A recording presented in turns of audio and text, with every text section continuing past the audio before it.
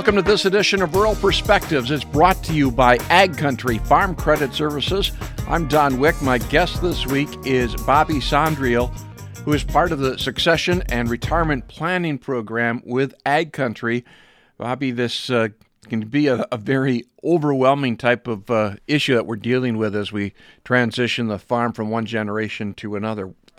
Give me an idea. Where do we start with this whole process? Right. That's a huge question because that's sometimes the challenge that no one will start because it seems overwhelming. It's not something they're comfortable with. Day in and day out, they're comfortable in the field. But this process needs to be started sooner rather than later. Start that conversation. If it's a transition with junior farmers, start there and then bring your team of professionals in to help. I mean, you got your loan officers, your attorneys, your transition team, your insurance agents, all those people need to be part of this.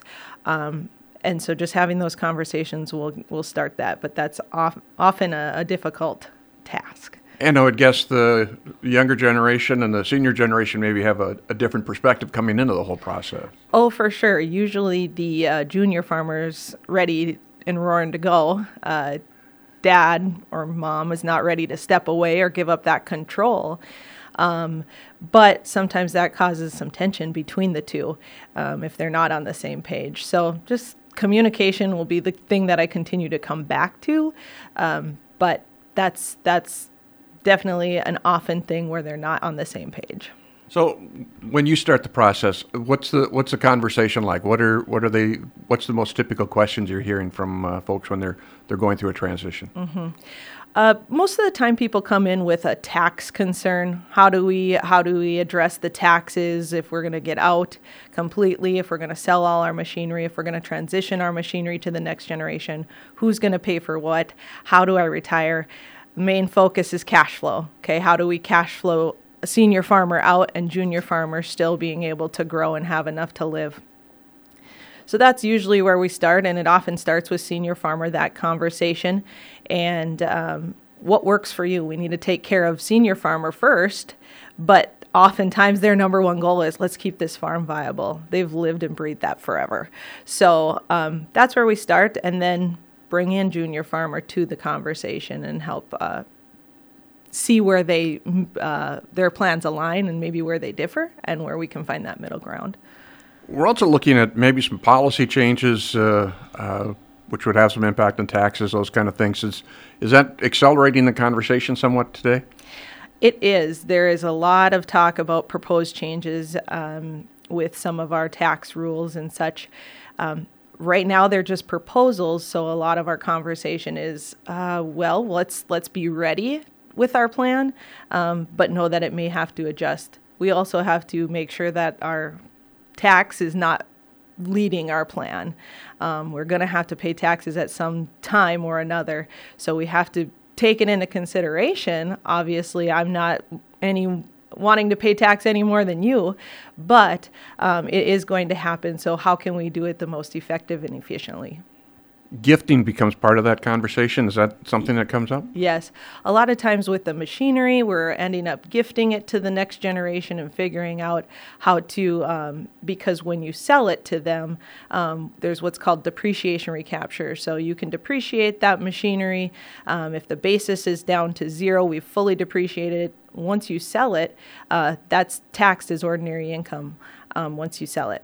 So if we have $1 million worth of machinery, $1 million worth of taxable income, that's going to be a hit and a big check to Uncle Sam, which no one wants. So gifting does come a part of that. And some of the proposed changes are going to limit our ability to do that gifting. That's what makes it so challenging, because we have a lot of assets just by our very nature being in farming, with land and equipment and just all the facilities that we have in farm production, but that doesn't necessarily translate into cash on hand to be taking care of some of those tax considerations and such. Exactly. Asset rich, cash poor is typically what all the farmers will say. But that's the challenge, and how do we transition that, and some of the transfer tax that they're talking about is really making it a challenge. So a lot of my conversations this year have been challenging in that, we might have to wait and see.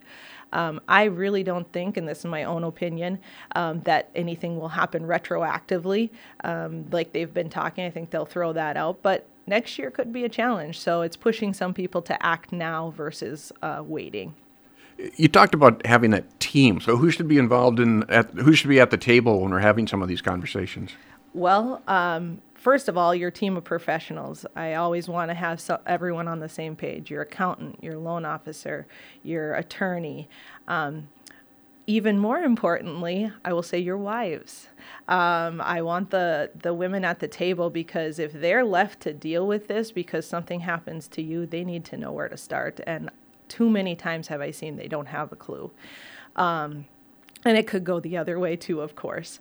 So your family, having everyone involved in that conversation. Most of the time, that's our best policy. Sometimes we don't want people knowing things that will kind of ruin their work ethic or ruin something about their lives. But all of those people should be there.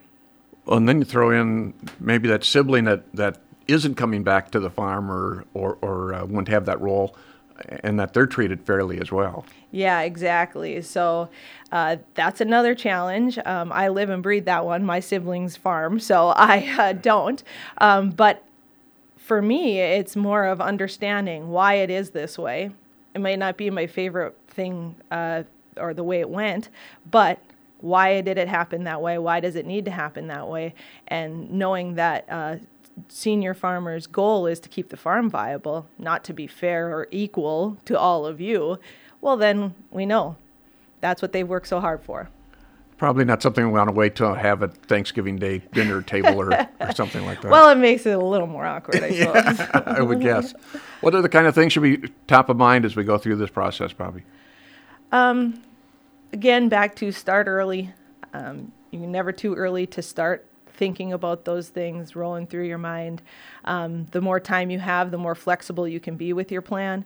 If you need to get out in 1 year, we're going to just have to bite the bullet and do the things that we need to do. But if you have 10 years to slowly do things over time, it's not going to hurt as bad. So give yourself some time, communicate, make sure that everyone's on the same page, involve a professional if you can't communicate effectively with each other. And those are the two main things that I focus on a lot. So if folks have questions, obviously so many of these are individualized scenarios. How can they get in touch with you? How can they work with some of the folks at Ag Country? Well, our team consists of 3 consultants like myself, and then we have 3 support staff. And you can visit any of our branches, talk to your loan officer, and get in touch with us and start that conversation.